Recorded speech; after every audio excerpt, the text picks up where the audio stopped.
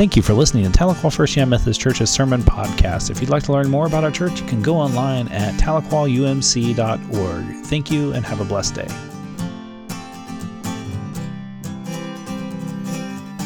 So as I was listening to that song, I was thinking, well, I'm going to read the scripture and say, you all have a great day. Thank you, Robert. That was beautiful.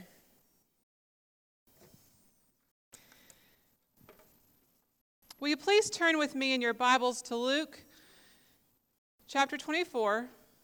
But before we read, there's something else I want to read for you to consider. Have this on your mind before I read the scripture. If any of you know any names associated with classical music, you probably have heard the name Joshua Bell. Joshua Bell is one of the best violinists in the world. The New York Times said of Joshua Bell that he stands in no one's shadow when it comes to playing the violin. And a few years ago, in 2007, he was in an experiment that was the idea of the Washington Post newspaper. The idea the newspaper had was that they would get Joshua Bell to set up at a metro station, a subway station in Washington, D.C. And they got him to set up, and he started at about 7:45 in the morning, so he was bumping into Washington, D.C. rush hour traffic. They chose the subway station that is the prime one for federal workers. And so, of course, in D.C., there was a huge, huge presence. Just a lot of people coming in and out of that spot. And the interesting thing that they did was that they asked him just to wear a baseball hat, a long-sleeve T-shirt, and blue jeans. He pulled out his violin, and he kind of put the case out in front, threw a couple of dollar bills in it and some change. And he pulled out his Gibson EX Huberman, which was handcrafted in 1713 by Antonio Stradivari, which was a $3.5 million violin. And he started playing it. He played for 43 minutes, and he played 6 classical pieces. And the fascinating thing about it, you can actually watch this on YouTube. I watched it this week. The amazing thing about it was no one paid any attention to him. No one recognized him. He played for 43 minutes. He played the best of the best. He played Bach, and no one said or saw anything. One of the interesting things, if you watch the video, there was a booth set up nearby where he was playing where people could buy lottery tickets. And there was actually a line of people, many of whom had their backs to him for 30 or 40 minutes, and they never recognized him. If that had been a fictional story, and it's not, it's true, but if it had been a fictional story, our English teachers would say that Joshua Bell was like a Christ figure, that he was exuding truth and beauty. He was exuding goodness, but no one saw him. No one recognized him. No one saw who he was because he didn't look like royalty. We're at the end of our time working, reading, studying the Gospel of Luke.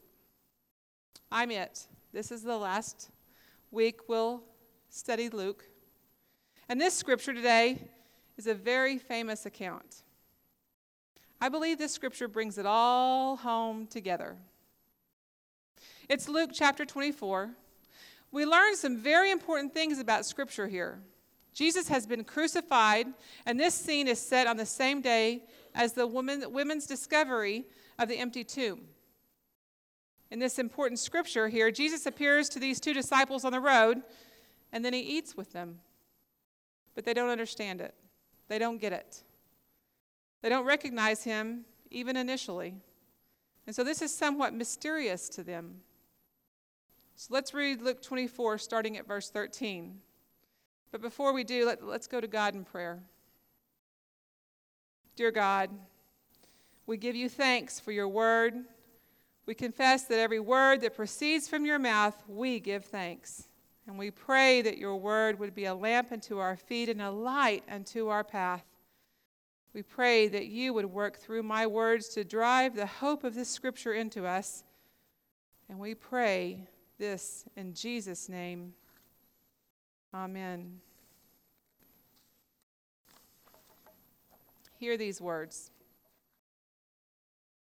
Beginning at verse 13.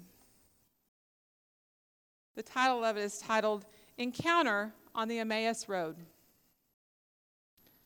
On that same day, 2 disciples were traveling to a village called Emmaus, about 7 miles from Jerusalem. They were talking to each other about everything that had happened. While they were discussing these things, Jesus himself arrived and joined them on their journey. They were prevented from recognizing him. He said to them, "What are you talking about as you walk along?" They stopped, their faces downcast. The one named Cleopas replied, "Are you the only visitor to Jerusalem who is unaware of the things that have taken place there over the last few days?" He said to them, "What things?" They said to him, "The things about Jesus of Nazareth. Because of his powerful deeds and words, he was recognized by God and all the people as a prophet. But our chief priests and our leaders handed him over to be sentenced to death, and they crucified him.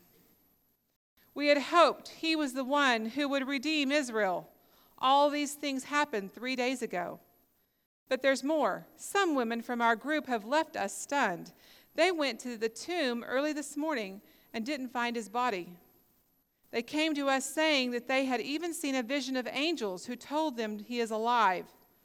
Some of those who were with us went to the tomb and found things just as the women said. They didn't see him." Then Jesus said to them, "You foolish people, your dull minds keep you from believing all that the prophets talked about. Wasn't it necessary for the Christ to suffer these things and then enter into his glory?" Then he interpreted for them the things written about himself in all the scriptures, starting with Moses and going through all the prophets. When they came to Emmaus, he acted as if he was going on ahead, but they urged him, saying, "Stay with us. It's nearly evening and the day is almost over." So he went in to stay with them. After he took his seat at the table with them, he took the bread, blessed and broke it, and gave it to them. Their eyes were open, and they recognized him, but he disappeared from their sight. They said to each other, "Weren't our hearts on fire when he spoke to us along the road and when he explained the scriptures for us?" They got up right then and returned to Jerusalem. They found the 11 and their companions gathered together.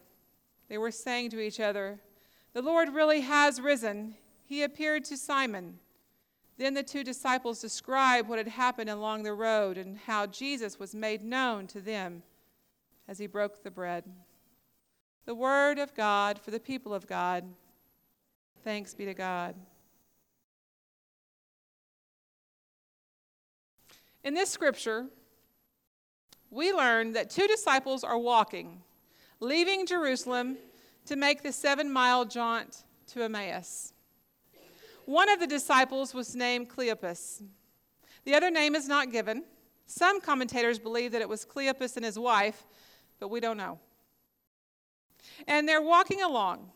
Jesus walks up to them, and whether he has a hood over his face or what, we don't know. But they don't recognize him. In the sentence it reads, "They were prevented from seeing him." The grammatical construction blocks the reason that they can't recognize Jesus. Were they so grieved by their experience and so sure Jesus was gone that they simply didn't expect him? Did Jesus look different after the resurrection? Was his face transformed? Was Jesus wearing a mask or a disguise? We just don't know. Luke does not tell us. In a striking, ironic moment here, when Jesus asked these 2 disciples what they're discussing, they can't believe he doesn't know. what's been going on? Who doesn't know what has been happening in Jerusalem these days? It was all over the news. It was a trending topic on Twitter, thousands of likes on Instagram, and you don't know what's happened to Jesus just in the last 3 days? Where have you been? We're talking about Jesus of Nazareth. Everyone knows. Jesus wanted to hear their story. What did they think? Their dashed dreams and hopes are voiced in verse 21. We thought he was the promised one, but he died, and now we don't know what to do. We had hoped that he was the one to redeem Israel. Had hoped. Think about that. Had hoped. We invested our hopes in this Jesus, but he was not whom we had hoped he would be. In response, Jesus outlines for them the meaning and the significance of his own death, starting from Moses and moving all the way through the prophets. It was necessary that Jesus would suffer, die, rise, and be lifted up to glory. The story takes one more twist. As they approach their destination, the two disciples notice that Jesus seems to be planning to keep walking. Where was he headed again? Luke doesn't say. They pressured Jesus to stay with them. Come on, it's getting late. Just stay with us.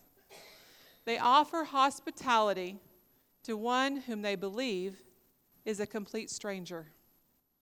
But they offer hospitality. They offer to be host to this traveling companion and a new friend. But as soon as the table is set, Jesus upends the expected social roles. He becomes the host. Now remember, they still don't know that they're dining with Jesus once again. They don't realize that their dashed hopes are restored in the resurrected body of this stranger. They don't realize that. But when Jesus does the most Jesus thing of all, everything changes. Doing the Jesus thing. What does that look like to you? I've heard more than once Thomas Snyder say, "Get ready. Shanna is about to get Jesus-y on us. I feel it coming." What does that look like? I was told a story a few days ago of a Jesus thing in Weber Falls. You see, the school there was completely flooded. You've seen the news. A friend of mine saw the news just the other day, and she said she watched it, and she just couldn't believe. And the reporter said that the school was going to have to start at least 2 weeks late from when it was supposed to because of all the flooding. And they were just trying to get it put back together, what had been destroyed. She said she don't know. She just got up the next morning, and she got in her car, and she drove to Weber Falls. She just knew she had to.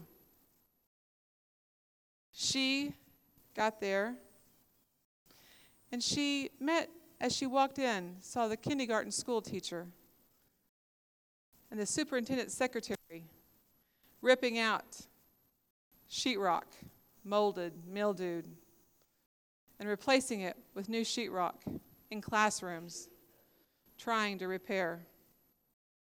She said she gave a donation right there on the spot, but she just knew there had to be more done.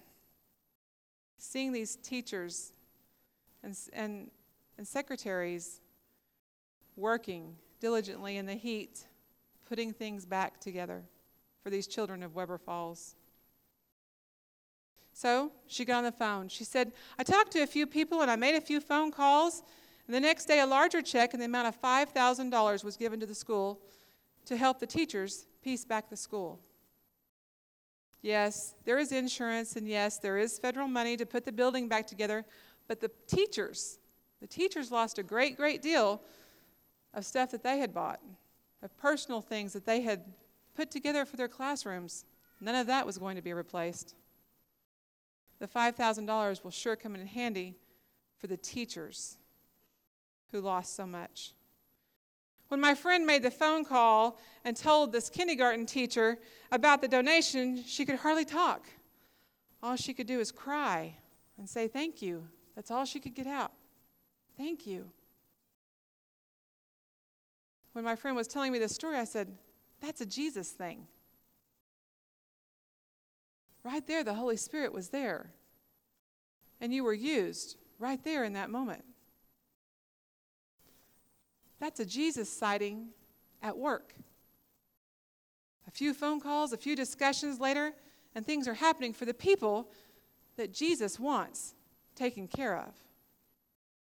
Jesus sightings. I've thought about this a lot this week. Wednesday afternoon, Pastor Matt stood in my doorway and said, can you imagine if those two disciples had not paid attention to Jesus?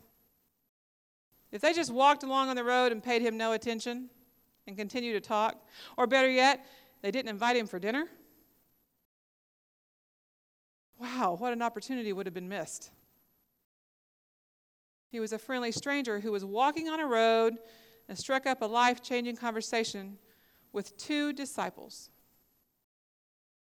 A few years ago, I went on a mission trip to West Virginia.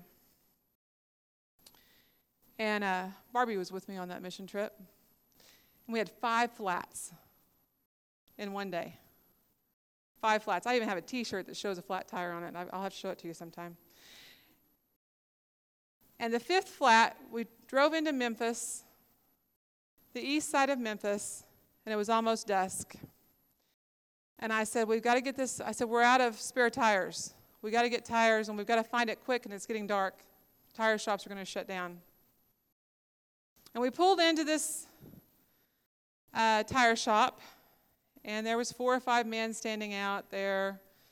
And there was kids and men and women walking up and down the streets. And there was a woman dressed in white sitting in a chair at the edge of the building. And the other van of kids went on down the road and parked at Walgreens, but I stopped there. And I said, we got to get this flat. Can you do anything? He said, yeah, I can do something. I said, I need to buy as many tires as you have. I'll put them in the trailer, because at this rate, I'm not sure I'm going to be able to get to West Virginia. He said, yes. He said, I can sell you a couple of spare tires. And so the other van of kids, the driver, I think it may have been Duffy, drove them back to me, and so we're both parked there. It's getting darker and darker. They were changing the tire and getting the other tire on, and I was trying to buy a couple of spare tires, and the woman dressed in white walked up to the window, and I was counting my money out, and she said, honey, this isn't safe. These 2 vanfuls of kids need to be out of here in the next 10 minutes and on the road. And I said, oh, okay. I said, we're from Tahlequah, Oklahoma, and we're going to, and she raised her hands and she said, God bless you and your vans and your children and your followers, but please pay the money and get on down the road now. So I paid the man the money, loaded the 2 tires, and we were gone in 5 minutes.